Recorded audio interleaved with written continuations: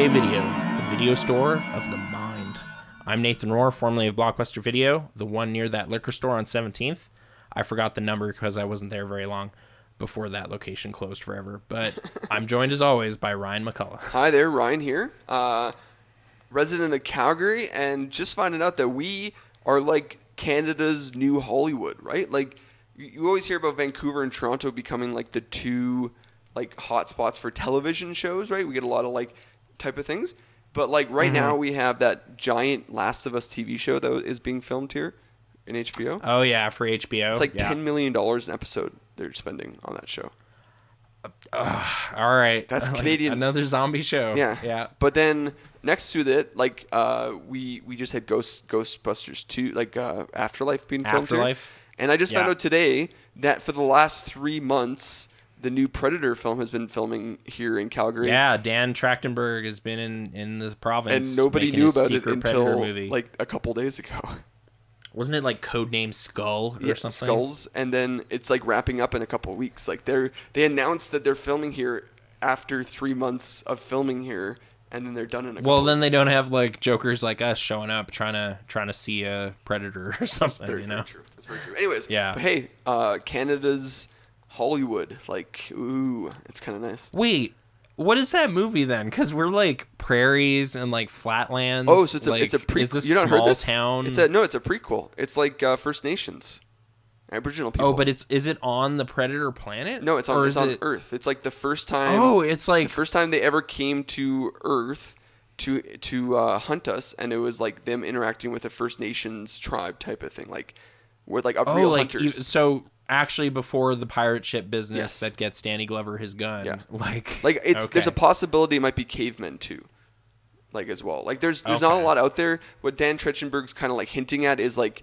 primordial man in some way, like very very early on. So I'm like my brain I'm thinking like a mix between either like wherever like the first man, like first type of like it's First Nations type tribe with like hunters, or it's like a caveman situation where it's like primordial man like hunting type of thing. Okay. So I'm sure, like, like, is it the nostalgia Predators thing we were talking about, where it's like, well, they already have interstellar travel and are super advanced. They're using these old weapons because they're cool, you know.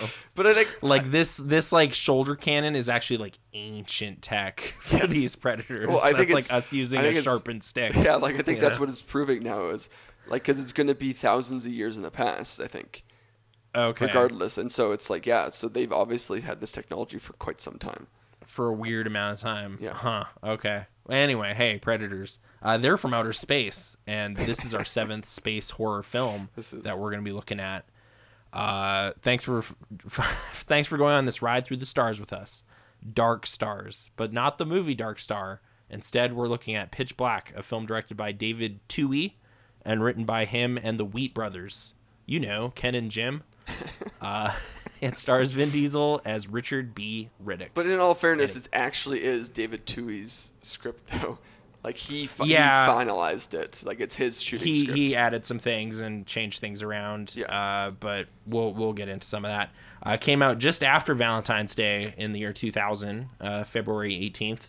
It cost $23 million and it made 53.2. 39.2 of that was in the United States and then 14 international. So pretty solid. Yeah, Those some double decent numbers. Double its Yeah. for like a largely independent movie at the time too, because like that's For years, I just thought this movie was like full on Australian, but it's like an American production shot in Australia. yes, yeah, which is most So, yeah. productions now too. So I guess so. I just assumed a bunch of people were from Australia that weren't. So, yeah. But anyway, why don't you tell us the story of Pitch Black? yes, for sure. A docking pilot, Carolyn Fry, our main protagonist, has a hard decision to make. Her ship is about to crash land on a mysterious planet, and she doesn't think she can pull it off. Not without unloading all the cargo compartments. Carolyn Fry, the protagonist, hesitates as her captain tells her she needs to find a way to land the ship without unloading anything. Carolyn Fry, the lead protagonist, hesitates until she decides she reaches for the lever to unload the last compartment, but she can't. Her captain has jammed the releasing mechanism. Carolyn, the film's protagonist has to find another way to land the ship without losing the cargo. It's a good thing, too, because the secret real protagonist of this film is in that cargo hold, along with all the other passengers. That's right, Richard B. Riddick, the actual protagonist by the end of this movie, who will go on to many more adventures to come. The same is uncertain for the rest of the people on the ship, though. Pitch Black. Pitch Black, which opens with some like voiceover narration from Riddick, but is that a director's cut thing? That I don't. Nathan and I had I had an option to watch the theatrical cut, but in my mind, when I picked the director's cut, I was like, well, Nathan will watch the theatrical cut because that's what you prefer. I really wanted to, but like the ones available for rental online were the unrated director's cut, so I just kind of went with that by default. And so neither of us watched the actual theatrical cut, even though I could. Which is too bad, because I'm assuming that's what I actually saw like 20 years ago. Yes. On TV or whatever, but you saw this on TV for the first time? I think so, yeah. Okay. So I was also like wondering back on like what I saw, because it might have been edited for content too. Well, you did. I sent you that article that broke down all the differences. Oh, sure, like the actual changes. No, but I mean like edited for content, like for Superstation or something. Oh, that's what like, you mean. Can they show like a eaten skeleton corpse thing or whatever? Like, Gotcha. Sure. But the over narration probably it would tell you if it was in the opening type of thing. Yeah. Yeah. Anyways, it's I actually saw this in theaters after forever seeing trailers for it and thinking that this was going to be like a really cheap, dumb space movie, which in all fairness, at this time, this is the year that Supernova came out. Like and like Battlefield Earth was... just a month out from Supernova existing. Yeah, right. And like wasn't Battlefield Earth in 2012 or 2001? Oh, I think it was the year 2000. Yeah, so this was a bad year for... Yeah, it was. And it was May 2000 as well. So this was a bad year for space films. Like, this was a bad summer for space films. And so, like, all of a sudden, Pitch Black, and you see the trailers, you're like, oh, this is going to be just like all the others. And then the critics came around, and it was actually, like, well-liked. Like, wasn't torn apart, and people were liking it. So I actually went and saw it in theaters, and I walked away being like, oh, that was much better than I thought it was going to be. Like, I thought it was going to be like an Alien ripoff with bad space stuff. Sure, it kind of got to be a bit of a sleeper hit, maybe. And then in contrast to these bad films around it, it sure looks a lot better. It sure maybe looks so much better. Oh like, my goodness. It's super funny too, because like we're just coming off a movie with like a blue sun and everything, and this movie totally has a blue sun too, but I think to much greater effects of like, I'm in an alien desert. Yeah. I'm not just in Australia. No, exactly. You know? Well, and on top of it, like they did a different thing on making things look orange and blue. They like actually treated the film. Yeah, there's multiple suns on this planet. Yeah, so but they actually it's like, one sun setting and now the blue sun comes up and everything changes. And so it changes like the film. Minutes. But it's like they did the thing that Soderbergh did for Traffic, right? Where Traffic also had like it went back and forth between the orange and the blue. Oh, different filters. Yeah. They did the same thing for this one, which like that works. What they did in Supernova, which was just lighting a room, did not work. Like it was. Yeah. Yep. Blue light is an awful light most of the time. I don't really enjoy it. But yeah, they're outdoors in big spacious places, so it doesn't really look as dingy and weird as the last movie we looked at. No, that's very for sure. But yeah, I actually forgot this whole story with Carolyn's decision to jettison all the passengers. I forgot that was like a component of the story of just like she almost killed everybody. like she just almost bailed on and like her the whole there's crew. Even a moment where like she almost like she decides to do the right thing because her captain's yelling at her like, don't you dare get rid of the next compartment, and she's like, fine, I'm gonna try to make it work. And then she's like, screw it, I can't make it work. And she reefs on the things. She pulls on this, like, kill everybody button. But the captain, it's like the captain anticipated that and, like, jammed it up with some debris or something. Exactly. Like it made it so it couldn't, it couldn't shut or something like that. So it would, like, the failsafe would come into place. So anyways, he saves all the passengers, which she ends up then just crash landing more horrifically. And the captain ends up dying. In the crash landing instead of her. Yeah, get some rebar through the chest or something. Like, the thing about this movie was fascinating is, like, she actually is, like, the whole movie is about her journey to become redeemed, because we open with her making a choice that we think is pretty horrific. Like, she's going to kill all these people just so that she can survive. Yeah, her and maybe one other dude will be fine. Like the pilots of a commercial jet airliner are just like, you know what? Screw these passengers. We're jettisoning we're taking the escape It's pod. like, yeah, you're on like a commercial flight, and like as soon as anything bad happens, the pilots are like, okay, let's go get these get these parachutes and jump out of this thing, and everyone's like, what? What just happened? What do we pay tickets for? Exactly. Yeah, it's crazy. So the captain's like actually a cool dude. So that she just like starts off on this journey of like having to redeem herself and wrestle through this idea of like she's getting to know these survivors and working together and finding out like, oh, these are people. Like, these are people that I almost killed. Yeah. And so, yeah, I don't know. Well, because they're all in like cryo sleep, so they barely registered her as like anything for the first bit. Yeah. And then, yeah, you kind of have your like motley crew of survivors, like a disaster movie or something. Like, there's the old guy with a sarcophagus full of wine, you know, classic he's an antiques character collector. trope. Yeah, he's like a British antiques collector. He reminds me of Jonathan from the Mummy series. Okay. Yeah, like remember her Rose's brother? Like, he's kind of like, he's not really physically capable, and he likes the niceties of life, and he's always wanting I want to say his name's Rupert, but I don't know that. No, his name's Jonathan in the show. Okay. I just said, yeah, it's Jonathan. That's not not John, enough, but okay. He's not John. Yeah. He's Jonathan. Sorry, Evelyn's brother. He's Jonathan. He has that vibe of like, yeah, like he's because he's defending himself with this like long Egyptian type of pole weapon, and that's what he's using.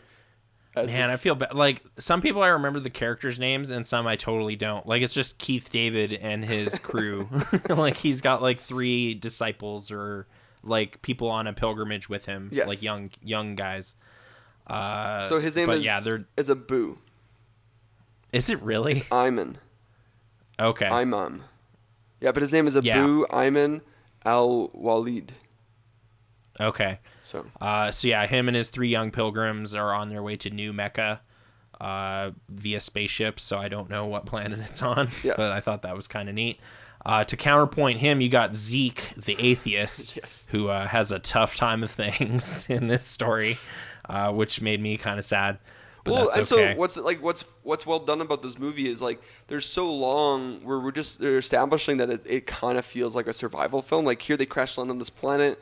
They're trying to figure out where they are. They're trying to figure out how they can like get off this planet, and then they realize, and while at the same time figuring out where they are, like what's going on. Like, it looks like a giant desert. And there's no water. There's 2 suns setting, and it's always bright time. There's no darkness, which works out for them. And then I don't know. Like, I think that David did a really good job setting up like subtle things that like dominoes to line up for when the reveal is that they're like right before this giant eclipse, like this year-long eclipse.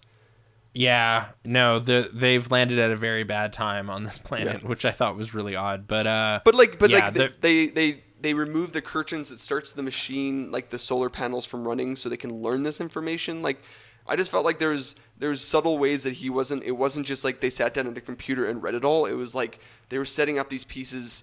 A lot of these times in these movies, like, somebody just sits down on a computer and reads a log from the previous person, and they're like, and in that log, it's like one big exposition of like what's happening on this planet, and we get like some creative way of finding out. This movie kind of doesn't have that. It just has like little hints until they realize little clues and what's happening. Puzzle it together. Yeah.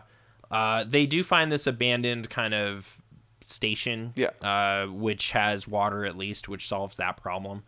And yeah, it's all solar and wind powered and stuff. So, before we got to that though, there was a scene I quite liked where they're looking through like binoculars and see some trees on the horizon that they're all excited about. Yeah.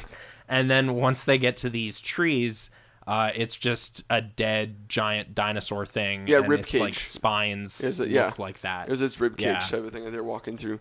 Like an elephant graveyard is what they compare it to. Yeah. So there's all these like giant land mammals or something that just died here. Yeah. And they don't really get why, but yeah, there's. Well, they eventually get why. Yeah. So, okay, question for you. Like, we talked a little bit before the podcast about subsequent Riddick films, but what did you think of this one? Like, it's been a while since you've seen Pitch Black. It's been so long since I saw Pitch Black that I kind of forgot how prominent Riddick is in this. I remembered him as being kind of like a third wheel or like more deep in the cast than he is. Like this movie very much is interested in him. Yeah. It seems like with the opening narration stuff from his point of view, which seems like maybe added in retrospect or something. Like it could be. He doesn't really play a lead role until about the 30-40 minute mark. Because that's just when he first starts like speaking and is a part of the story. Exactly, because he's just like like running around. He's escaped. Well, yeah, one of the first like dilemmas for the crew is just like, hey, that like escaped convict we have like on the plane. He's out there. He's gonna kill us. Like that. That's the first thing they're worried about is getting stabbed by this crazy person. Yeah. Until they realize there's something worse on this planet is kind of his like because like Zeke or whatever. Yeah. Zeke.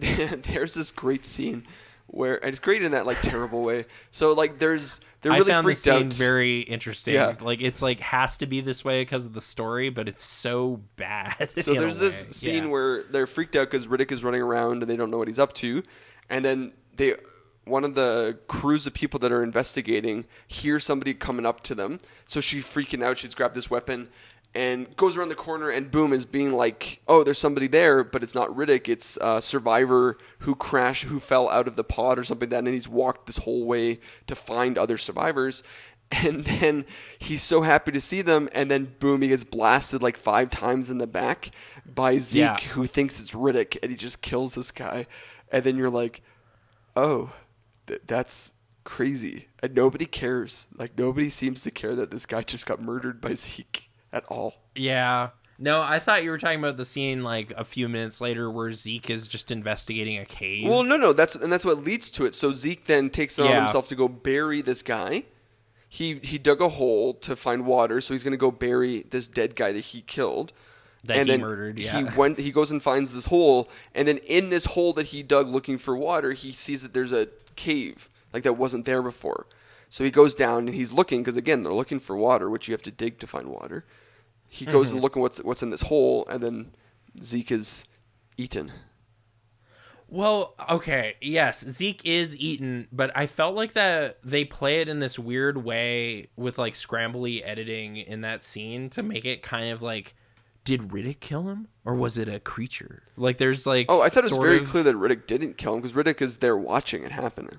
But it's like it's obfuscated just a little bit to make it like conceivable that a character would walk up on the scene and think maybe Riddick had something to do with it. Yes. Oh, yes. Like the way that he was killed made it like seem like somebody like to somebody else that Riddick had like completely there's like him. Some blood and then a person looks up and sees Riddick and Riddick goes oh and like runs away. So it's just like that guy probably murdered that dude Zeke. You know, but Riddick actually saw what happened using his special eyesight, and he could see what's actually happening, and so he's now knows what's going on this planet. And it takes the rest of the characters a few more beats. Like Carolyn is investigating a cave. Yes. And is climbing around down there, and then her like strap gets grabbed by one of these like night gecko things. And she has to like escape through like some pretty precarious means of like climbing up through this cave because there's in the cave there's darkness. And so the big thing about this movie is it's like these creatures are like they die in light. So darkness is their friend, the thing that they come out with type of thing. It's, I don't know. It gave me, like, there's parts of this movie that gives me, like, Tremors vibes because it's, like, graboids were blind, but they have other senses that like are heightened. So, like, these things have their limitations. Then they're subterranean or whatever. These things have, they have their abilities, but they also have their weaknesses. Which is different than Alien because aliens don't really have weaknesses. Like, they actually are, like, formidable. What is their eyesight situation? They see, or are they? They fully see. Okay. Do they not just have like sensor things on their heads? I don't think we ever get into it. Like, I've always kind of wondered if their whole head is one giant eye because it has that like fluorescent, like look to it. You just never really see someone like poke one in the eye. Oh, that's not true. We know for a fact from Alien 3 there's that heads-up camera shot. I mean, there's a POV of something, but it is of the alien chasing after the people. Right. So it seems to convey that they perceive things in a pretty straightforward manner. But yeah, okay. So it's not like predator vision or whatever. Exactly. So like I don't know, like these things have their limitations, which is light. When we get first-person views of what these things are, quote, seeing, it's like this weird sonic vision kind of thing, like echolocation, like a bat or something. But then they also, and Riddick finds this out, they have because they have this weird T shape to their head, like it looks like a big plus sign. Riddick finds a blind spot right in the middle. If he gets close enough to their face, he can like put himself right in the middle of their nose, and they can't quite make out his face. Like he finds like a weird triangle where they can't see him. Yeah, they don't have a sensor array right below their mouth, I guess. Yeah. So, which wouldn't normally be where you want to be, but it turns out it's actually a pretty good spot. Until it's immediately not a good spot when another one shows up. When there's two of them. Yes. But yeah, I guess we should get into Riddick's special abilities, which seems to mostly be his eyesight, but he's also pretty strong and dislocates his arms a bunch. Yeah, so I think this movie specifically, so we could easily talk about Riddick, the bigger lore of Riddick, because the subsequent films that come out in the Chronicles of Riddick movies kind of like expand upon Riddick's mythology as a person. Mm-hmm. But if we're watching just Pitch Black, Riddick is a convict of Earth who has polished eyesight, is a very like skilled fighter and killer, and can physically do many things that you and I, a typical person, couldn't, but he could. Sure. But he's not inhuman in any way, I would say. They don't get into that, which really surprised me in this movie, because I've only seen this movie once before, and I've seen Chronicles a couple times. So my perception of him was he was an alien of some kind. Yeah. Or had some sort of special like powers inherent to his person. Yeah, like the only references to alien worlds in this movie are like Earth. Like it's like we're on an alien planet, but they keep talking about Earth, like Egyptian. Well, Earth and its colonies, maybe. But they also on other worlds. The English dude. It's all Egyptian stuff he has. Oh yeah, I don't really know why anyone was on an interstellar voyage, because like. Unless New Mecca's on another planet, they're like, why were you guys? Unless they live on some far distant moon and they're going back to Earth, or something. That's what I'm trying to say. Like, it's like even with if it's New Mecca, what is East when you get into outer space? Because like that's the thing is like Mecca, you always pilgrimage east. Yeah, he has his prayer mat, and they were doing that, but I'm not. Well, really they were sure. doing it in a circle, so it's actually kind of interesting that they chose to do it that way. Because typically they always point east here, right? On Earth type of thing. Muslims will put their mat and they'll pray towards the east because that's where Mecca is. Oh, in our country, I guess. Well, no, anywhere in the world you can point east and it still goes to the same spot. Eventually. Yes. Okay. Is that the logic? I thought it'd be like you have to kind of know where you are compass-wise, and then you. I thought it was just praying to the east. I mean, I could be 100% wrong, but they play to east, yes, in Canada. They were praying in a circle. On that planet, so that must mean that they located where New Mecca was in space and they prayed up to it, type of thing. Maybe. So, anyways, Keith but David, all these people are I'd human. forgotten he was in the first one. Yeah, I knew he was in the second one, but he's very prominent here as one of our most wily survivors. But okay.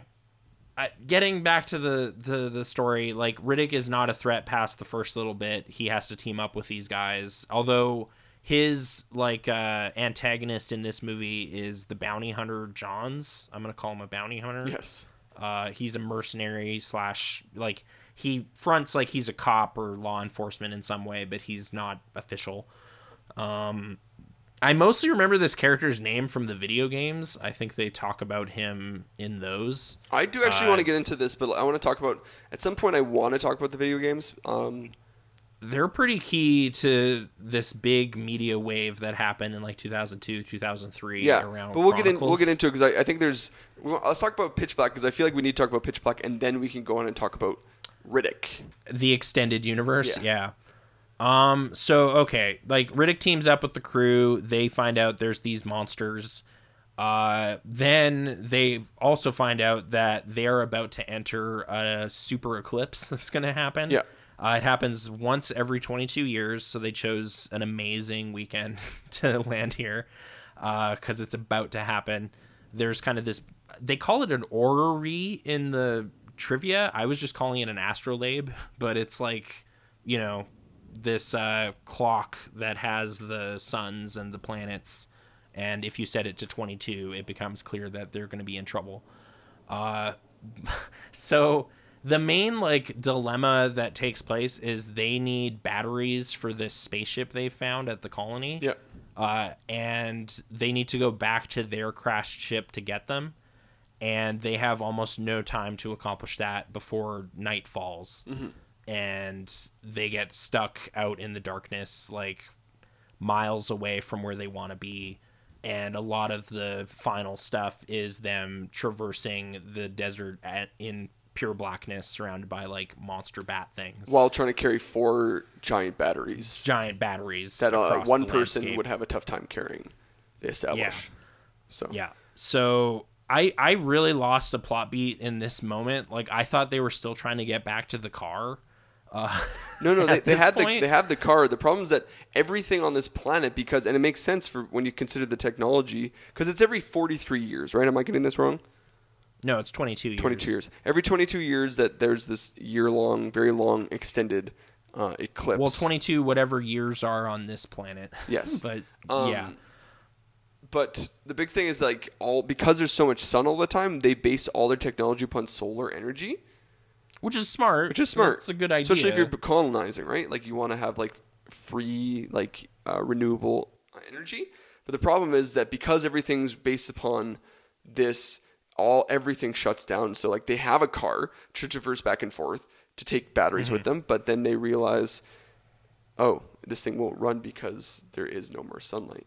So, well, at that point too, I thought they were going to use the batteries they found to power the car. So I was still kind of like mystified for a bit as to why it was taking them so long to find their car in the dark. I was just like, how far are they walking? Like, didn't they just park right near the ship? What is happening? And then it was like, no, they're walking the entire distance back to the base. Like, it's miles and miles. Oh, like, I just was like, when are we getting to the car? Like, what's going on?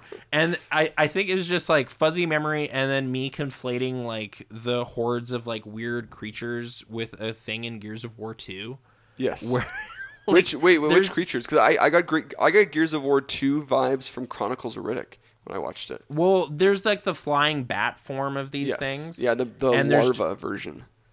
Yeah, like, so there's just big clouds of these creatures that'll kill you if you're not in They remind you of the Krill, right? Yeah. So there's a sequence where you're actually driving a car with like big spotlights on it. Yes. And I was like, I think that happens in this movie. Yes. And it just is like, that doesn't happen. Like, I thought they'd be no, like, it doesn't happen in this movie, but there is like, there are like, when I was playing Gears of War with you, and we played that level where like you would drive and I would spotlight the Krill in the sky. The creatures? Yeah. I think they were called the Krill, weren't they? I think you're right. Yeah. I was like, oh, this is Pitch Black. Like, they literally, the creators of this movie. Yeah, they took a beat from Pitch Black and wanted to drive that vehicle in the darkness. Because, like, there's this great scene, and it kills you very similarly in the game as they do in the movie, because in the movie, they come and they kind of, like, just slice at you as they fly past you, and you get cut up in them. Because that one of the main characters, the survivors, gets killed because she gets up too quickly to go running to safety, and they just swipe past you, and their whatever razors are cutting you up. It's the same thing with like what happens in Gears of War. They swarm past you, and you get sliced up like crazy, type of thing. Yeah. So they actually like lift her upper half away in a big cloud of wings and everything. Yeah. Whereas Riddick lies prone and is fine. Yes. Well, he makes the choice that he knows that they're coming back around, that he's gonna wait for the beat, type of thing, to take his shot to run. Yeah. So. Yeah. Riddick also has kind of like a fan of his on this planet named Jack. Yes.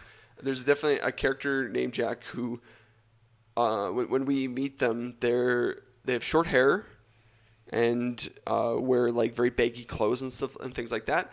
And then Riddick shows up on the scene, and the next time we see Jack has shaved their head and is starting to wear their own version of the goggles that Riddick is wearing throughout this movie, and it's kind of adorably hilarious that Riddick has like this like little kid as a fan. And Riddick, I appreciate that like Riddick, who is like, we kind of get trumped up as like a pure monster by the bounty hunter guy.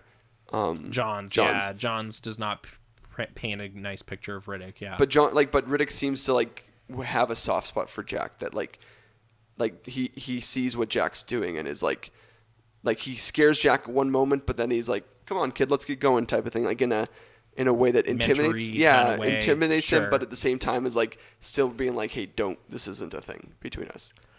Right, and I guess talking to Jack is where this story about the shine job comes up in the story, which I was really, like, I didn't have a lot of solid memories of this movie, but I was really thrown off by this plot beat that he drops. So it's like, in the larger Riddick mythology, Riddick is a Furion who, every now and again, Furions create people that, if they're chosen or they are special, they'll have some innate abilities like speed, strength, agility, and like eyes that allow you to see in the dark.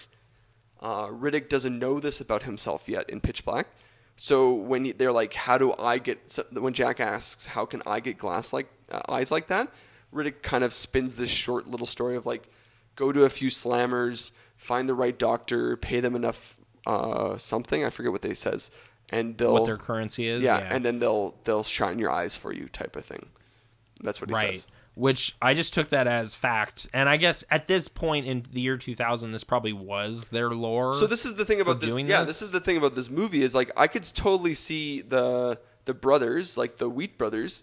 This movie doesn't have has Riddick as a secondary character, like who is a supporting character to Carolyn Fry. Like Carolyn Fry, from the movie standpoint, like I know it opens with narration from Vin Diesel, but like Carolyn Fry from the very first beginning, like it's her character's arc that goes through this whole entire film, and that doesn't actually change. Riddick doesn't. His only like real arc comes at the very, very end, where he has to make a choice at the very end, where Carolyn makes choices throughout the whole time about what. I mean, he has to contend with Johns and his kind of jerkishness. Yeah, but then when Johns gets taken off the plate, Riddick is free to do whatever he wants, and then in the third act, he has to make a choice about what he wants to do. Hey, are you going to be a selfish convict that John said you were, or are you going to like step up and grow a little bit? But again, that's still Caroline's arc happening. Yeah. I think the Wheat brothers had Carolyn as the main character, and when David Toohey came up, he was like, there's something about this Riddick character, I might be able to do something with him, and he made Riddick into the main character. And then subsequently, while filming, the story goes that they changed the ending while filming. Yeah, like I think Vin enjoyed playing the character, and David Toohey saw creative possibilities with him. So yeah, they kind of altered what was going on to potentially franchise Riddick, which would happen. Yes. And fascinating story. Have you heard this story? That so Vin, he goes on to do this movie next year. He does probably his biggest movie ever, like his biggest franchise, Fast and Furious. Mm-hmm. He leaves the franchise after the first movie. And then he comes back for a short cameo at the end of the third film, like Tokyo Drift. Oh, yeah. Yeah. Did you hear about his payment for Tokyo Drift? Was it you told me this? It's the rights to this character, right? So he was like, Universal's like, hey, we can't get Paul Walker. Can you at least come do a cameo to tie off the end of this film? And he was like, yeah, sure, but I don't want to get paid for this. I want you to give me the rights to the Riddick character, which at this point it was like 2006, right? Oh, yeah, like Tokyo Drift? Yeah. So Riddick, Chronicles of Riddick would have come and gone. Chronicles of Riddick was not a huge success. It cost a lot of money. It was pretty expensive. Yeah. Especially for a movie, like a pretty independent 2004 film. It didn't make a lot of money, so Universal's kind of like, hey, we don't really want to do this property anymore. So they're like, yeah, sure, we'll give you this character for payment. So he got the rights to this Riddick universe. So now Vin Diesel owns this Riddick character because of Fast and Furious. But then he went on to join the Fast and Furious movies again properly in 4. And those movies are now it.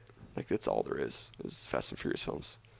Yeah, it's all it comes out. No, they're gigantic, but I kind of enjoy his enthusiasm for this character. Yes. Like it's to me probably the real like Dominic is a guy that drives cars in a movie. Nobody calls him Dominic. Like, what are Good old you Dominic, doing? you know. Like, that's the first movie. Uncle He's Dom. Dominic Toretto in the first movie.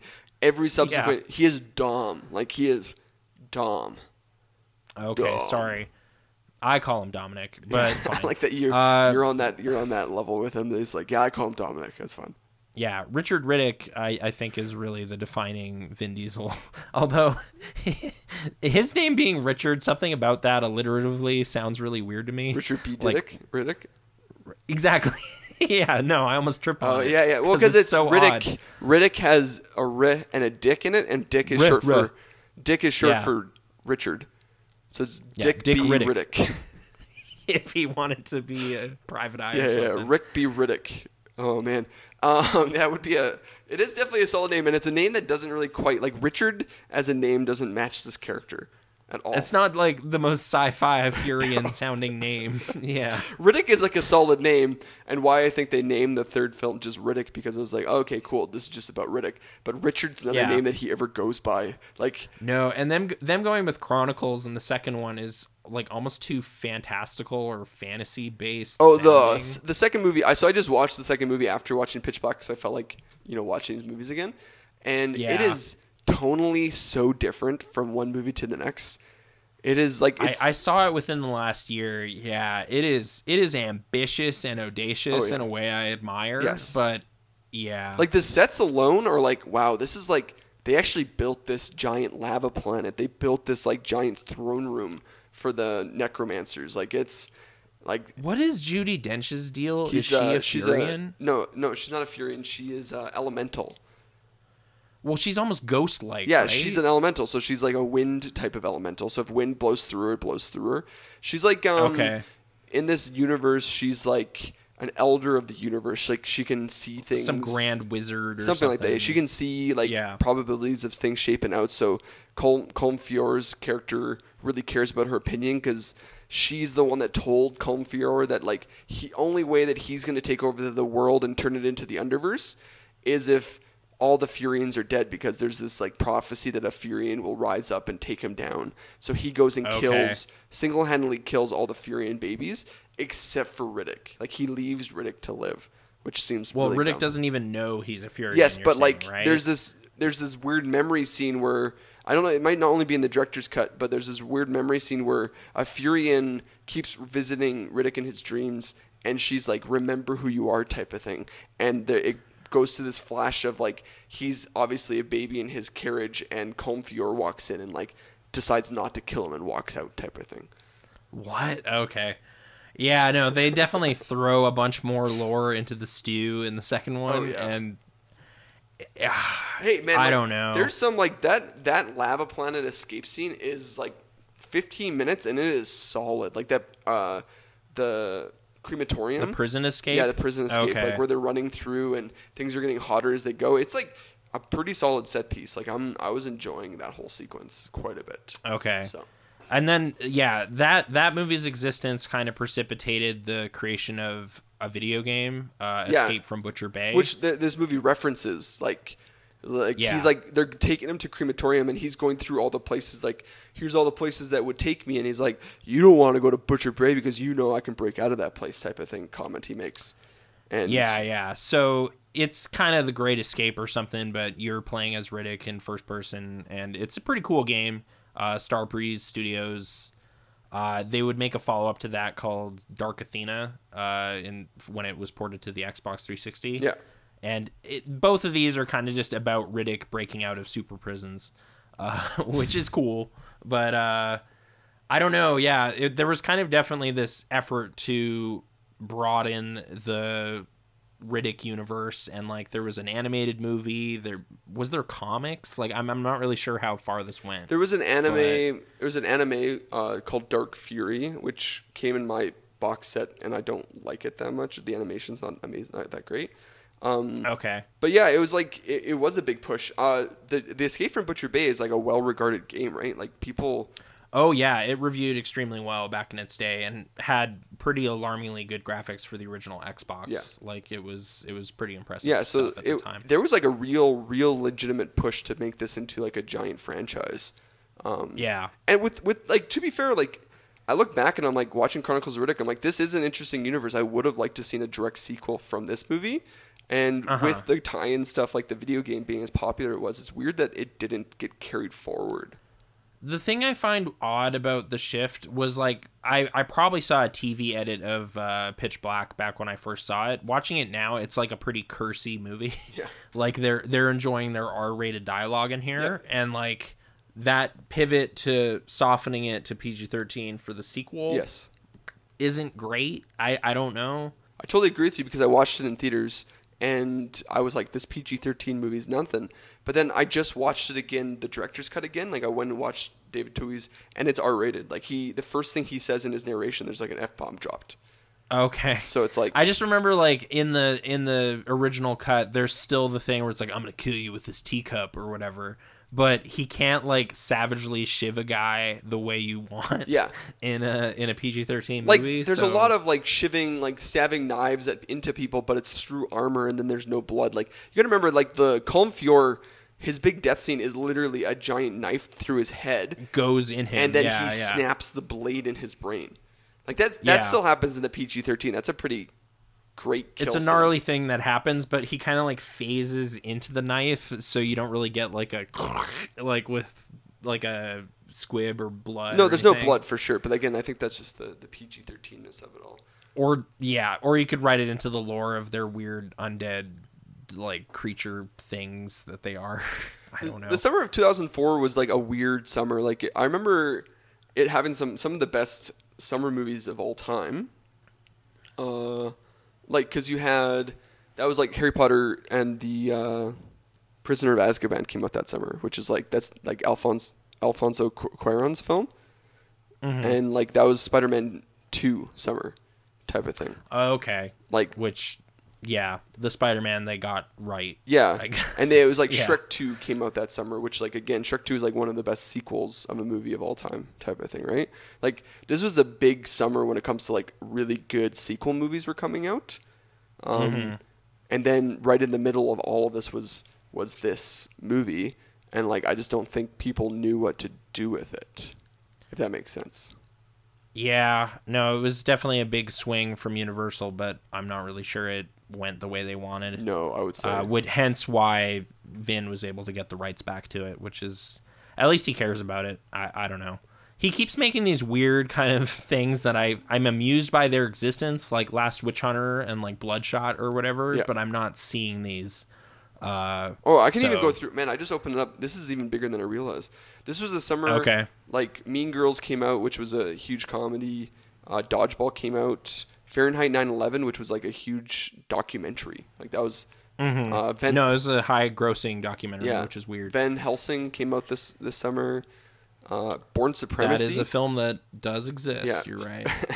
Born Supremacy came out this summer and kind of like solidified the Bourne movies as like next level action films. As just like wanting to make you nauseous however they can. Yeah. Like man, this was a killer summer because Collateral came out this summer, was a #1 movie. Village came out this summer, was a #1 movie. That's the thing. I'm looking through this entire summer, and Chronicles of Riddick came out this summer and literally didn't rank as a #1 film. I don't think it was #1 at the box office. The weekend it came out? Yeah. Oh, man. I think it might have been like Spider-Man 2 was #1 for 2 weekends, and I think that was the weekend that it came out. Yeah, I could see that. So, yeah, it's just one of those things. I feel bad. It actually was. Yeah, Spider-Man 2. It came out. So Spider-Man 2 came out July 4th. It was #1, and then July 11th, Riddick came out, and Spider-Man was still #1. So, yeah. And actually, I know which one I saw in theaters, and it was Spider-Man 2. So. Oh, no, sorry, I'm wrong. No, it was Harry Potter. Harry Potter was #1, and then it was, I got the month wrong. Oh, Riddick lost to Harry Potter 3 type of thing. So, which is, again, makes sense because it's Harry Potter. So.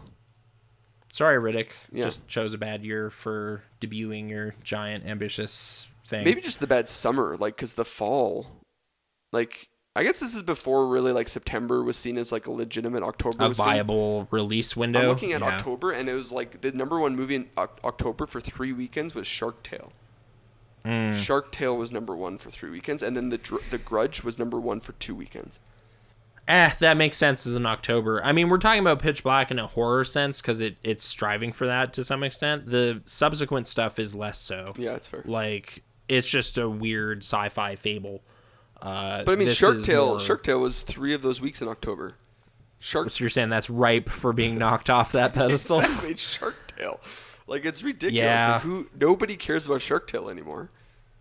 Have you heard anybody talk about Scorsese voice a character in Shark Tale? 100%. Yeah. But I mean, like I guess it was... No, I've heard a lot about Shark Tale in recent years as, like, damaging stereotypes being normalized or something. Like, not in a positive way. But I mean, like, November, it couldn't have been released... Why did Italy let this happen? It couldn't have been released in November because Incredibles came out and then National Treasure. Like, literally speaking, Disney had a number one movie for 5 weeks in a row because of those 2 films. Okay. So it could have come out that year, just it wasn't a summer film, which...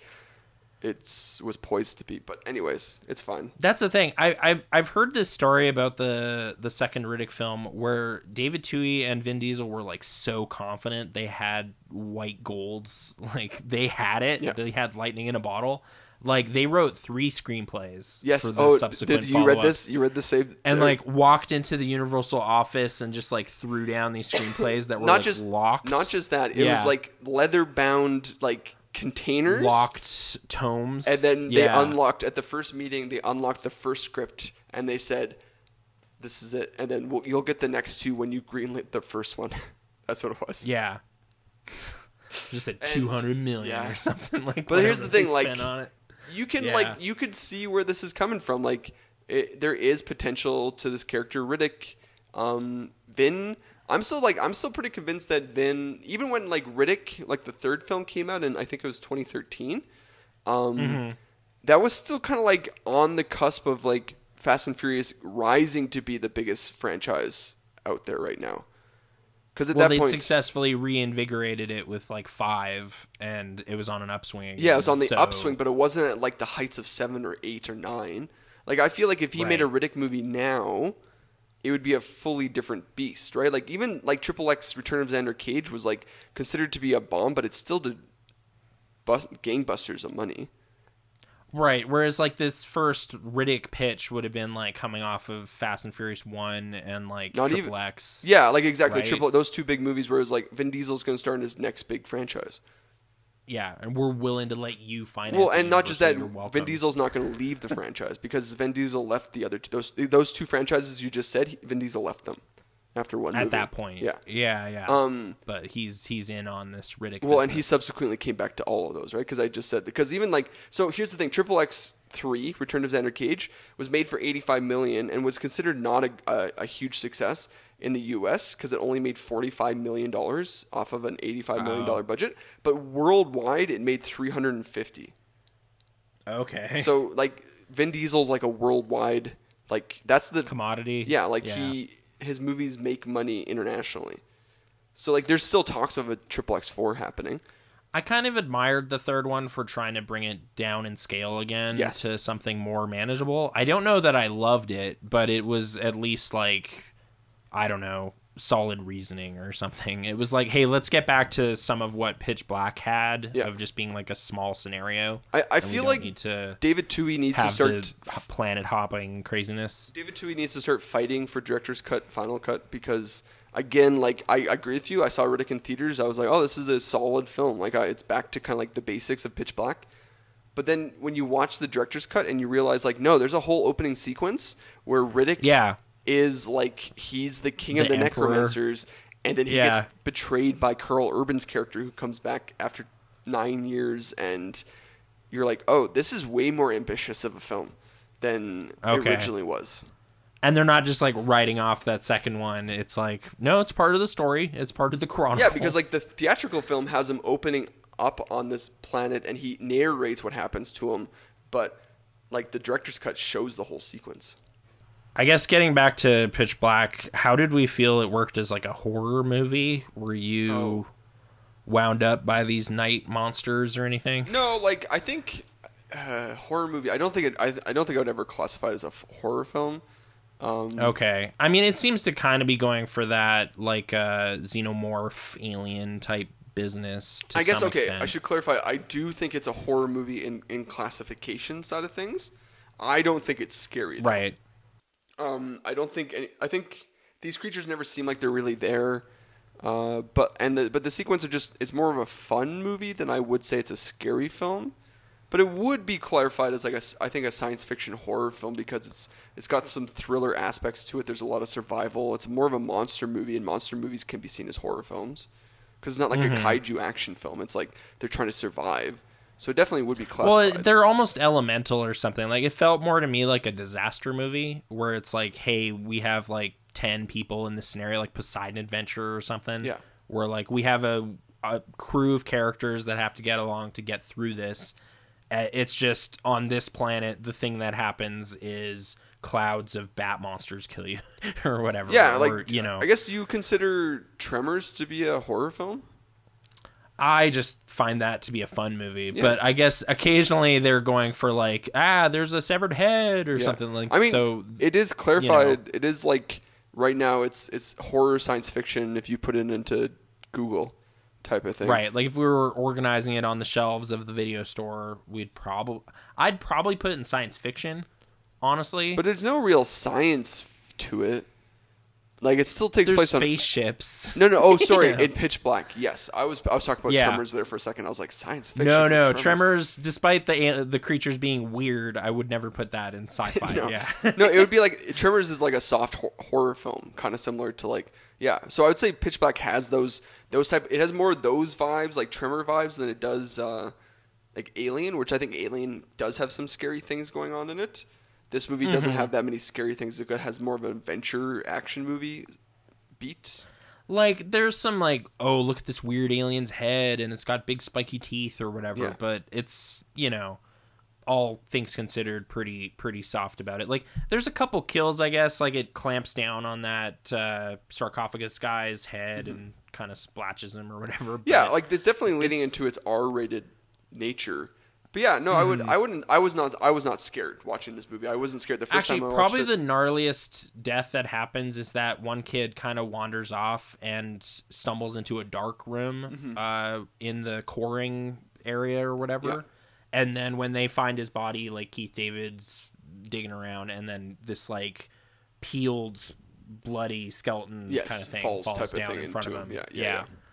And it is a kid that was killed. Yes. It's a kid, yeah. It's and then there's another kid that he's supervising gets like cut in half by one of their blade heads or whatever, but it's kind of CG looking. So I think that's the biggest thing with this movie. Going back and watching it now, it's like there's a lot of good things in it, a lot of things I like, but the CG has not aged well at all. And I mean, it's kind of lower budget. Like they're concealing okay with it being in darkness a lot. Yeah.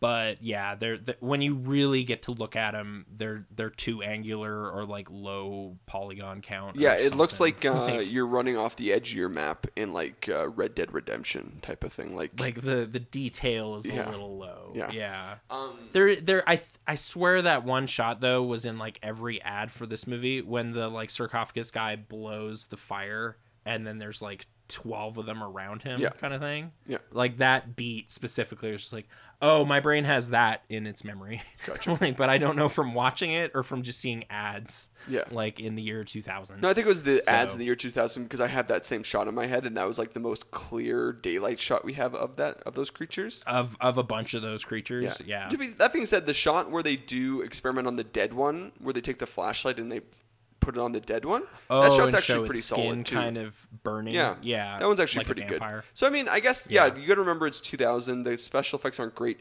The special effects in this movie are like we should not like mistake it. Like Supernova was like super low down quality, and this same year. And this cost way less. Yeah. This movie came out. Yeah, exactly, way less. And this movie looks so much better. Like visual effects speaking. No, they choose their shots a lot better. And even like minor stuff like just like two suns in the sky or whatever. And like the crash scene, actually, I didn't have issues with. No, yeah. Like the initial stuff where they're like flying through. There's an opening shot. The opening and everything. All of these movies, I don't know if you noticed this. All these movies open with shots of the spaceship flying across the camera. Yeah, we gotta get a nice look at being in space for a second. Oh no, it happens in every single, like it happens on Life, it happens in Sunshine, happens in this movie, happens in Supernova. Does it happen in the earlier ones? It doesn't happen in Ghosts of Mars because we're not really in space in Ghosts of Mars. And it doesn't happen in Pandorum. No, there's like a train. It does happen in Pandorum though. It does happen in Pandorum. No, they milk that shot because it's important to make you think we're hanging out. That's right. In outer space. In all these movies, the movie typically opens with like very Star Wars style. Oh, here's the spaceship crawling across the camera, right? Or Alien style. Yeah. Here's the spaceship crawling across the camera. This movie does that. And it looks so much better than Supernova's. Supernova's was like, this looks terrible. This one looked good. Like, this one looked solid. Oh, I mean, I watched it in the same way, like the HD rental on YouTube on our new TV, and I did not have that weird, like, frame rate problem. HDR, like, the frame ratey looking kind of disorientation. To be fair, I bet there's a better, I bet there's a better upload of this. Yes, I think they've done a lot more care in upscaling this to 4K than Supernova. So you're probably watching an upscaled Supernova and probably a pure 4K. Yeah, I get the sense David Twohy cares about this, and Thomas Lee just didn't. Man, this is all that David Twohy does now. Like, kind of, yeah. I was surprised. He hasn't really done anything in the last 8 years, like since the last one of these. Exactly. Like and even between like all these movies, he did 2 films, and both of them kind of like weren't were okay. I was kind of intrigued by one of them. It sounded like sort of a murder mystery movie. So that was just like, which one? I had no idea this happened. The Below or A Perfect Getaway?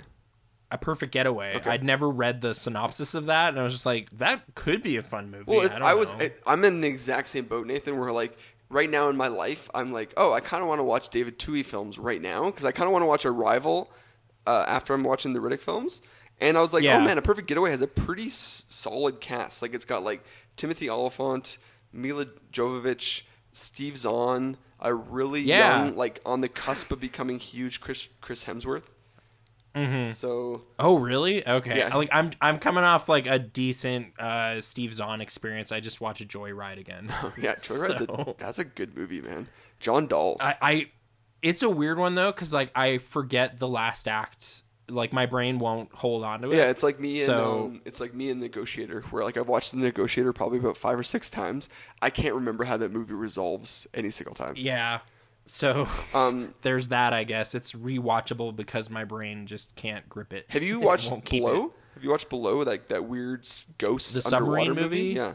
I did. I was kind of underwhelmed by it. I might have owned it at one point. Okay. I don't know if I kept it. It has like 2 people in it. Like it has Dexter Fletcher in it and Holt McCallany. Okay. Holt McCallany is the guy from our favorite from Mindhunter. Yeah. And then Dexter Fletcher, a guy who went on to direct stuff well. I don't know how his acting is. Because Dexter was he was an actor first, but then he went to go and do like Eddie the Eagle and Sunshine on Leaf and Rocket Man. Yeah. So, did you I know you like Dexter Fletcher, but because you like I like Rocket Man quite a bit. But have you seen Sunshine on Leaf? I have not. Okay. No. Did you like Eddie? It's also a band biopic, you said, right? It's a musical that only uses one band's music for its musical. Oh, okay. And but it's not about that band. No, it's not about that band, but it takes place in the city Edinburgh where the band is from, so that's why they use the band's music. Okay. It's solid. I like it. It's just Did you like Eddie the Eagle though? I haven't seen it. We talked about how I was so like miffed that it wasn't shot here, so I kind of was grudging about it for some reason. Yeah, that's fair. Stories set in Calgary should be filmed here, man. You know, like The Predator. That was always a Canadian tale. Yeah, that was always a Canadian tale. Anyways, David Twohy. I'm kind of into his stuff right now. I kind of want to keep watching it. Yeah, the big one for me is always The Arrival. Ebert kind of backhanded, like he didn't really like this movie and says it's no Arrival, which is like, well, I mean, it's a totally different thing, but okay. Like, I agree with you. I agree with you. You know. Yeah. Well, I love a weird conspiracy movie. Like that movie was so funny to me. I thought it was really entertaining. Yeah, The Arrival was like the best way to describe it to people, because you and I watched it for the first time together. We watched it with a really terrible I'd movie. seen it myself before. Okay. But yeah. But okay, I Yeah. guess I watched it for the first time with you. But we watched it in this really weird double feature night where we watched The Relic in it. Oh, and no. The Relic was like... So contrasting to that, it'll seem so good. Yeah. But The Relic is like one of those movies where it's like, oh, if you hear the premise of the film, you're like, this is great. Why isn't this movie wonderful? Slam dunk. And it's because it's Peter Hyams again. Like, Peter Hyams directed that movie. So it's like, oh, that's why. Peter Hyams directed the most blown dunks in film history. Yeah, the brick director, right? Yeah. Anyways, we watched that, and then we watched it. The best way I can describe The Arrival is like a super episode of X-Files if we only followed Mulder around and there was no Scully. And he just unearths, like, no, it's 100% going on exactly like you think, and it's worse, actually. Yeah, that's what I mean. But it's like, and that's don't trust Ron Silver. That is X-Files. Like, there is an alien conspiracy in X-Files. It's just like, Scully's the one holding back Mulder from figuring out the truth. What if Mulder was? And it takes seasons and seasons to unearth anything. Yeah, so it's like, whereas what if this is just like, hey, we got 2 hours. By the end of this, we're like punching an alien in the face. You know, exactly. like we got to get there. But the problem is, I mean, like, my biggest issue with that movie is always going to be this. It is like Charlie Sheen. Charlie Sheen is at the center of this movie. He's just not a charismatic enough of an actor to ever carry anything. Sick goatee, though, in that. He has a dad goatee. Yeah, he definitely has a dad goatee in that movie. Covering up his... anyways. Yeah, I love that movie. I know. Though. But anyway. David Twohy. But the one thing I actually wanted to talk to you about, and I mentioned it before, he has his first directorial debut is like actually super difficult to find. Like, it's called Grand Tour Disaster in Time. Or it's called Timescape, no matter depending upon where you are. I was seeing Timescape on his list of stuff, and I was like, oh, interesting. No, but it's like its actual release title is Grand Tour Disaster in Time. If you go to IMDb, that's what it's called. It's also known as Timescape. Anyways, oh boy, it's good. Like, that's decent, unmarketable. It's decent reviews. It's like a family-friendly movie starring Jeff Daniels and the oldest kid in Jurassic Park, the computer whiz. Oh, she's in weird. it. Okay, and like people really like it, but like if you can find it on DVD, it's likely full screen, non-anamorphic, and you'll never be able to find it on anything else. And even then, it's like maybe one run in Germany they released it. Like, it's you go on anywhere online, and it's like there's a VHS copy somebody uploaded to YouTube. It's almost like our Red Rock West situation. But even Red Rock West is still easier to come by than this movie. Like, weird, yeah. Anyways, I'll have to look into my Laserdisc situation. Maybe I was going to ask you about this because I bet you could probably find it on Laserdisc. Yeah, it seems the era that would be ripe for a release on Lasers. Yeah. So we'll see. But yeah, David Twohy. What else to? Oh, okay, we briefly alluded to them changing some fates around at the end of this story. The big one is our heroic protagonist pilot Carolyn. She stands by her new values and says, "No, I'm not going to leave this planet without rescuing Keith David and." So Jack. what happens is they get to this point where they can't carry the batteries anymore. They're running out of light. Riddick's like makes them go hide in a cave, and then he completely abandons them because he can carry these batteries to this ship to make it go and everything like that. And he's a pilot, so he can just leave. Yeah, so he's about to abandon them all, and she's like, "No, I can't abandon Jack, and I can't abandon Keith David." And so she's like runs after him and like demands that he come back and help him. And he's like, "Here's the thing. I was awake during cryo sleep. I know that you tried to kill us. Like, I know that you were gonna pull the lever to kill us all. So why don't you just come with me? Don't worry about those people, whatever." And that's when, like, she has this big, huge shift in her character, and she's like, "No, if we're not leaving until they come with us." She stands up to Riddick, and it like impresses Riddick that she's. Oh. Johns is kind of a jerk about that too, because he knows that happened too, and like pulls that card when they're all arguing in the dark. Yes. And like kind of outs her to the group as this traitor. Well, at this point, Johns And, has also been yeah. outed because he isn't a sheriff or marshal. He's like actually just a bounty hunter. No, he's just an out-for-profit Yeah, mercenary. he's lying to Riddick about like letting him go free to use him so he can get like as muscle, and then he's gonna kill him or like rearrest him. Or trade, like he's just gonna like knock him out and turn him in Yeah. for the bounty or whatever. And he's like a drug addict himself type of thing. Yeah, he keeps injecting something into his eye. I think it's morphine, but I joked that it's Hazen because we didn't really get the payoff we needed in Supernova for future drugs. But yeah. Johns gets stabbed by one of the monsters, so we don't have to worry about him past a certain point. Yes. I forgot what happened to him because I swear they allude to him, and he might even be in one of the games. But that might be a prequel. It must be, I guess, at this point. But anyway. Well, no. So this is like I think Escape from Butcher Bay is a prequel. Like to all of this, I think so. Yeah. Because the way that this set up is that Riddick right after this, he goes into isolation for 5 years on this ice planet. Because and the only person in the whole universe he tells that where he is Keith David's character. So and that's what sets up the whole story of clearly Butcher Bay happened pre Pitch Black events happened. Right, because then after this he's like ruler of the the necromancers. Because the movie implies that Johns has been chasing him like for years now, type of thing, and catching him. And he's always on his tail, just like a marshal in space or something. Yeah. But anyway, some fun, a fun small connection between the two of them. Obviously, Vin Diesel, very big part of the Fast and Furious franchise. Yeah. The marshal character Johns is the villain. Cole Hauser? Yeah, Cole Hauser. He's the villain in Too Fast, Too Furious. Oh no, he's the guy with the rat bucket? Yeah, the rat bucket. Okay.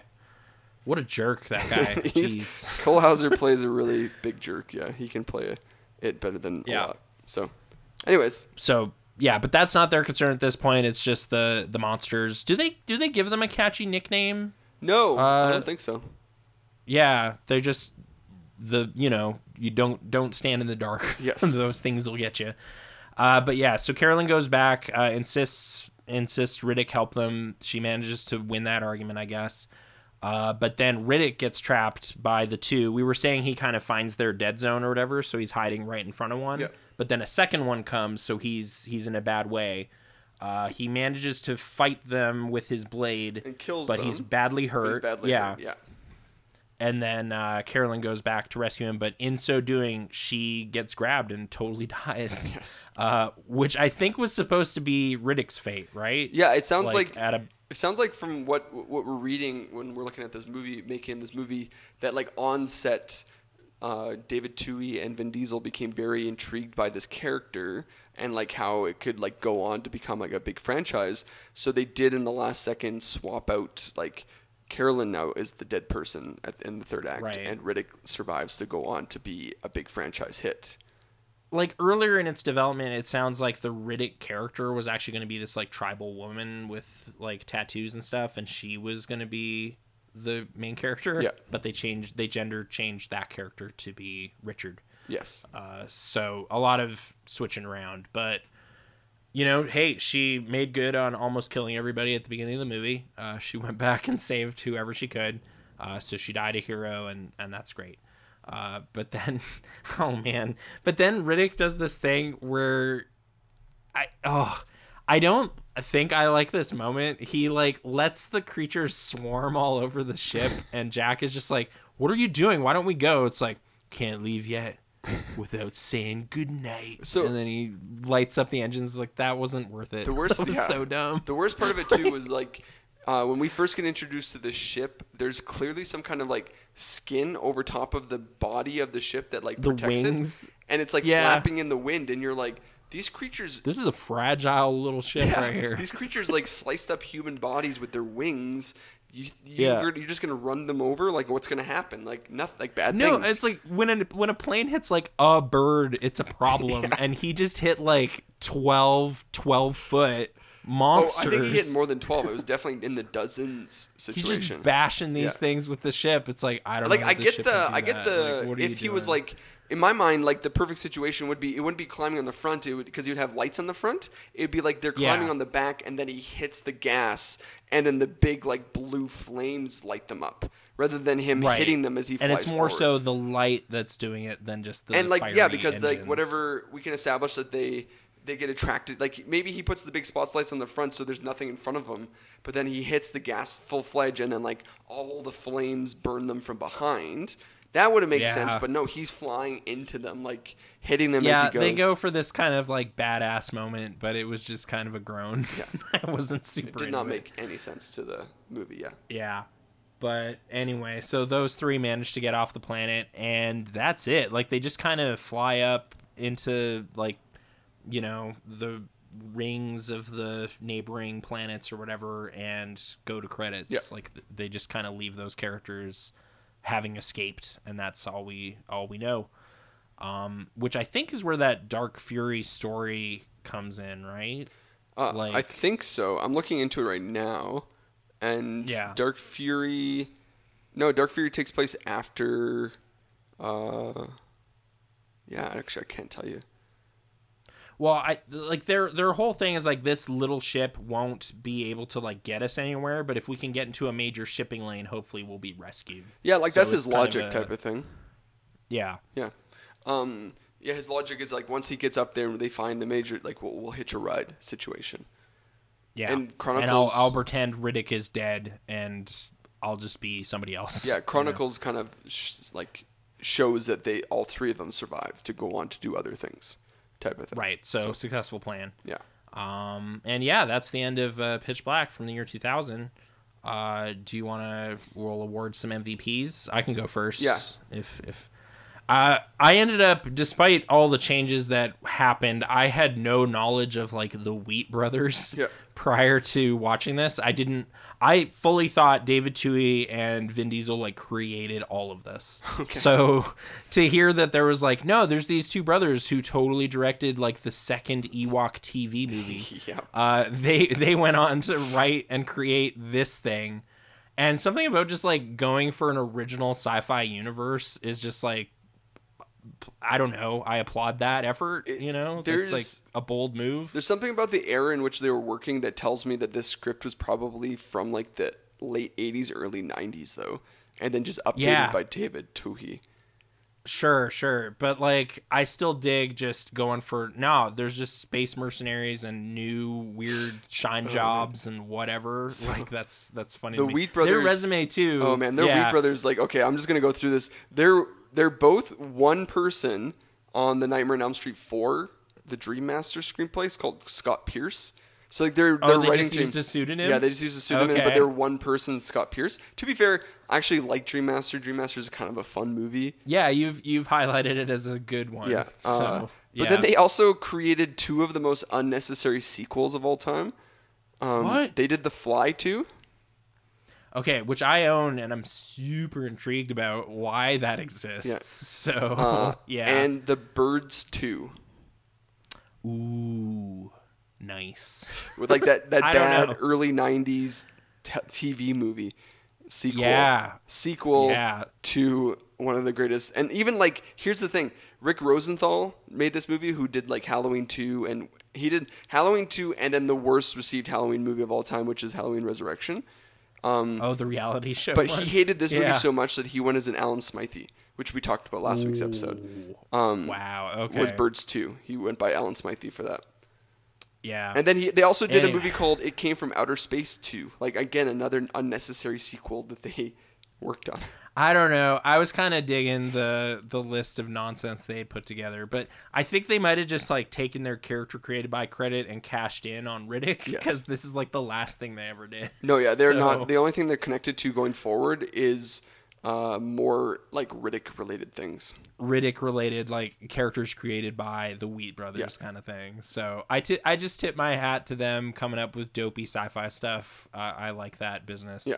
And I just didn't know they had a hand in any of this. So it's that's who I went with this time. Well, so Ken and Jim. So opposite side of the same kind of concept. I'm just giving all my MVP-ness to David Twohy because for fixing like their when I look ideas. at what the Wheat Brothers created, I'm like, I don't think Pitch Black would have survived as a movie, like actually been something that we're talking about to this day in positive ways, or with this cool tribal lady, or created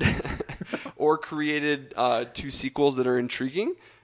David Twohy showed up, and he's the guy that's kind of responsible for this. David Twohy's just a guy that, like, he's a person that I want so many good things from, but, like, I don't know, like, he gets caught up. It's like Alex Proyas. Like, he reminds me of Alex Proyas as a guy who's, like, has so much potential for making amazing, great films, but then continues to, like, not make amazing, great films or slums it somehow. I guess so, yeah. Like, okay. Like, there's some high watermarks, but at the same time, like, they're not getting the big gigs that you think they deserve. Well, even, like, thing. Alex Proyas, who, just for people's context, he made The Crow and Dark City and Knowing. Right. Those are three great movies that we like. He also, though, made I, Robot, which is, like, a nothing film. And most recently, Gods of Egypt. Which I was not going to say. I was going to use this as a different thing because I think Gods of Egypt is one of those movies, like Battlefield Earth, which will go down as like, this is so bad it's good. It's pretty incredible. I was watching some clips from it again in recent days. Yeah, man, Jeffrey Rush is just flying around the earth on his chariot or something. Here's the thing, no man, like crazy. So, as a Christian who has a theology degree, I'm going to tell you right now, everything he did with Jeffrey Rush's character in that movie is like deeply seated in Egyptian, Macedonian, Babylonian mythology, theology. Yeah, he's bringing mythology to like $100 million project he's on literally the screen, like, and you're just like, what? All day long, Raw is like just like there's a behemoth chaos monster that he's putting at bay and raising the sun every day, and you're just like, this is literally all of the ancient mythology, theology wrapped up. Like this is the behemoth. Like, you know the behemoth in Job, right? I always picture it as like a giant dinosaur or something. But you know it's like, no, it is the darkness. Yeah, it is chaos. That's what it is.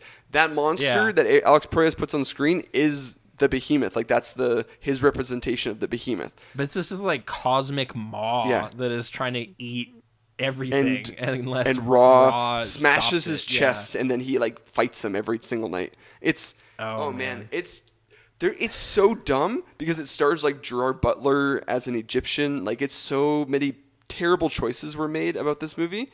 But like, there's so many terribly great, wonderfully bad things in that film. But yes, it is. It came out in 2014, which is a little too late to be whitewashing every single person in that film.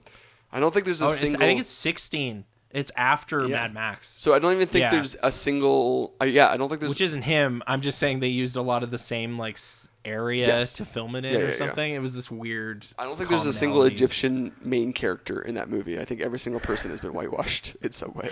Yeah, it's a movie. Yep. I hope David Twohy gets to realize some big budget weirdness for us one more time, there's a proof, like there's a script for the next Riddick film called Furia, which is like Riddick going and finding his roots type of thing on his home planet.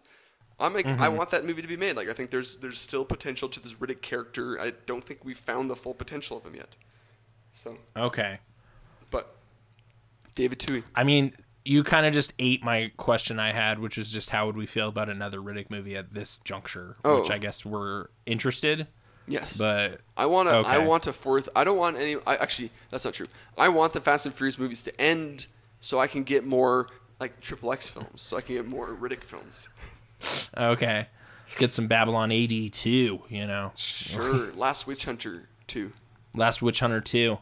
Like, Vin's got to get back to his real projects. Yeah, Iron. I love how nerdy his projects are. Like, he's very genuinely like a video game dork in a way. Like one of the notes was like that he played Dungeons and Dragons between takes on Chronicles of Riddick with Carl Urban, right? No, he's deep in real nerd culture. Yeah. And then is involved in like the video game process. Like he owns his own company, Tygon, and everything. Yeah. That's like part of the video game development and everything. Like and he was in the Wheelman. Yeah, he's like genuinely a giant nerd who turned into a giant action star, and was like, oh man, I can like not only like make my own video games, but be the star, like the action hero in all these things too. And right. I guess that's why I just feel like the Riddick character is the most in sync with like that side of Vin Diesel. Like he brings more of that to this universe, The question I had for you was like, I mean, like, who do you think would win between like a fight between Dom Toretto and Richard B. Riddick? Well, is stealth involved, or it doesn't just matter. like the absurd rules? It would just be like pure. It's like a conversation. Like the things I've seen Dom survive, though. Yes. I'm not sure any person can stop him. When was the last movie you saw? The last, whatever one. No, it was actually 6. Whichever one it is, where he like catches a person and like lands on a car. He catches Letty. Yeah, he catches Letty and does a like midair catch. He like launches his car. Oh, good. That solid piece of metal broke my fall. But then Nathan, you don't even know what comes up. Like that's the thing. Like literally speaking, Furious 7 has him fighting Jason Statham on a parkade that is starting to crack, and he has a giant stomp that is like the thing that makes it then all fall apart. Like a giant foot stomp from him. That's like a Hulk move or something. And then in this newest one, F9, he has this scene, because The Rock has this ludicrous scene in Hobbs and Shaw where Hobbs is driving this truck, and there's this giant chain that's latched onto this Tomahawk helicopter. But the chain's starting to come loose, so Rock has to go on the back, hold on to one end of the chain on the truck, and then hold on to the other end of the chain on the Tomahawk helicopter as they try to pull in opposite directions. And he's able to Superman strength this whole thing, which is like actually ludicrous, because this is a Tomahawk helicopter. Like this is like, it's not just like a little tiny one. Like Spider-Man would have trouble dealing with that. Captain America did it in Civil War, and it was this tiny helicopter against a standing still building, rather than two things going opposite directions. Anyways, so The Rock, clearly Vin Diesel saw this happening, and so he's like, I gotta have like a feat of strength in F9. A bigger And so there's this scene where he's like, they're running away from bad guys, and he's like, he lets them go, and he's like, go without me type of situation. And there's this chain that's attached to the cement ceiling, and all he does is pull down on these chains and brings down the entire ceiling on top of them all, and he survives. But he pulls down an entire cement ceiling himself, like a good Samson moment. Like it's nuts. I was about to allude to Samson. Yeah, that sounds like Samson. No, it's I don't even know. Like I if you told me like Fast 5, Fast 6, I'd be like, yeah, no, Riddick would win because Riddick has all these skills, all these superpowers. Dom is now pretty good with like a blade or whatever. But like, Dom is superhuman. Like he is indestructible. He walks away from all these movies without a scratch too. Like whereas we saw Riddick get cut up pretty bad at the end of this one, so yeah, you probably have to give it to the more absurd of the franchises somehow, despite this being like a sci-fi universe with like ghost monsters and everything. Like, yeah. Yep. Oh, man. You got to give it to the Dom, who is just, yeah. I thought about it and I was like, no, there's no way that Dom doesn't win. Like Dom has to win because of family. No, well, yeah, it's like this is like a grounded sci-fi universe versus like an over-the-top Earthbound, like over-the-top grounded universe type of thing. Yeah. It's Dom and his family. He'd probably give Riddick a speech about family, and then he wouldn't kill him. He would just adopt him into the family. Well, that's the thing too, because Riddick is like a lone wolf kind of guy. Yeah, so he'd have to take on all these people. You haven't seen the new one. Jacob Toretto, who is John Cena, is also like a lone wolf type of guy, but he gets won over to back to the Toretto family. Oh, so you're saying he joined forces with himself? Yeah. All right. So we didn't really get into it, but there's the badass shaving moment with the grease. There is a badass shaving moment with the grease. He creates his own shaving device. That is a moment that happens in this movie. Yep. He has to be bolder than he is. I got a question for you then, okay? If that's cool? Yeah. I think I've asked you this question before, but I have an updated version of it for you. If you were to take one actor, and who, like, if you took one actor and you said, like, who would have the most overpowered group, like, army if they took all their characters and, like, they turned into, like, an army? Oh man. Like, I'm trying to think who plays the most like super people or whatever. Yeah, like Ryan Reynolds has like 1 billion, and so does like Will Smith came to mind for some reason. Will Smith has a bunch. Hancock and like Agent J. Yeah. Well, and like even like when he actually played superheroes like Deadshot. And Muhammad Ali, dude, the champ, you know? I would put out Vin Diesel. He hasn't played a lot, but like in his list he's but he's got this weird witch hunter. No, but he's got person. Riddick, he's got Dom, and he's got Xander Cage. He also has the Iron Giant, and he's got Groot.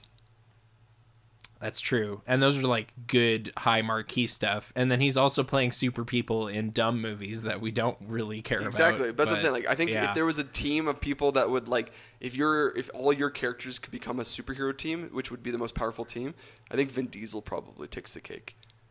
Okay. The Rock was another one that people talked about, but I was like, even The Rock, I would still take Vin Diesel over The Rock. Not as like a Has he not played as an like actor, but like as true super people, you know? Like him in a suit type of thing? Yeah. No, Dom is the closest thing, I think. Okay. What's his deal in the Tooth Fairy? He's got like magic Oh, powers. we talk about The Rock. The Rock. He plays. He's going to play Black Adam, which is like a Shazam, Captain Marvel type character. Okay. Which is like a Superman type character. No, like he just plays like Hobbs is just another one of those OG. Like you remember watching? Now I'm thinking of like Mark Strong because he's played a lot of super villains, but they all fail. So I don't know that like his Sinestro or like Dr. Savara or whatever, like will those be able to team up with each other? Like traditionally, people say like Harrison Ford, who has Indiana Jones and Han Solo under his like belt, type of thing. Right. Like that's a big one that people often say. Stuff like that. But if you're dealing with like a terrestrial problem or something, maybe. Chris Evans is a big one because he's been in so many superhero movies. Like he's been in so many superhero movies. Well, like Human Torch and Captain America? The Losers. Or is there another one? The Losers, TMNT. Oh, sure. I forgot about The Losers. Yeah. But yeah. TMNT, he was Casey Jones in the animated Turtles film. Okay. So. And wasn't he in some like weird standalone like Pulse or something? What was that? Or there was something where he has like psychic powers. Push. Yeah. Also a comic book movie. Anyways, yeah, it's just an interesting question. I think I've just like I came up and I was like, oh, it's got to be Vin Diesel now because we just saw 2 movies in the last like 3 years where Iron Giant is like a big character that we want on our team. You want Iron Giant on your team in Ready Player One. Apparently, yeah. Like, the hindsight on that movie, like, that movie didn't do well in its time, and I don't think Warner did right by it, but now they're kind of trying to make up for it, I guess. Well, because I think a generation of kids grew up being like, oh, that movie was kind of great. And Brad Bird... That movie was actually pretty great. And Brad Bird, like, left Warner's because Disney was like, sorry, we're wrong, and gave him a blank check to make whatever he wanted. Mm-hmm. So, anyways, I don't know how that went off track, but yeah, Vin Diesel... definitely, I think, has the greatest superstar. So, like a serious if anybody out there listening to us has any other different ideas, hey, great conversation to have because, yeah, I would love to see your superhero team. I'm gonna stick with Will Smith just from the ones I could think of at the time. Sure. But he does have Hancock on his list, which is a very powerful character. Weirdly powerful. Yeah. Yeah. So. But okay. That's all for this week. Thanks for listening. As we said, if you want to send us your ideas for that question or anything else, you can email ryan@okvideo.ca or nathan@okvideo.ca, as well as tweeting at okvideopodcast. Next week is Alien Resurrection, which I'm pretty excited about. It's directed by Jean-Pierre Jeunet, art house master, and written by Joss Whedon, who made superhero films later and Buffy during this time, right? Yeah, and somebody we will probably end up taking a lot of our conversation. Yeah, he's gotten real problematic in the years since, but a lot of his problems have come to the surface. He's been always problematic. Oh, this was already going on? Yes. Man. Anyways. But hey, let's focus on Sigourney and Winona having a great time in outer space. Until then, I'm Nathan. And I'm Ryan. Bye-bye for now.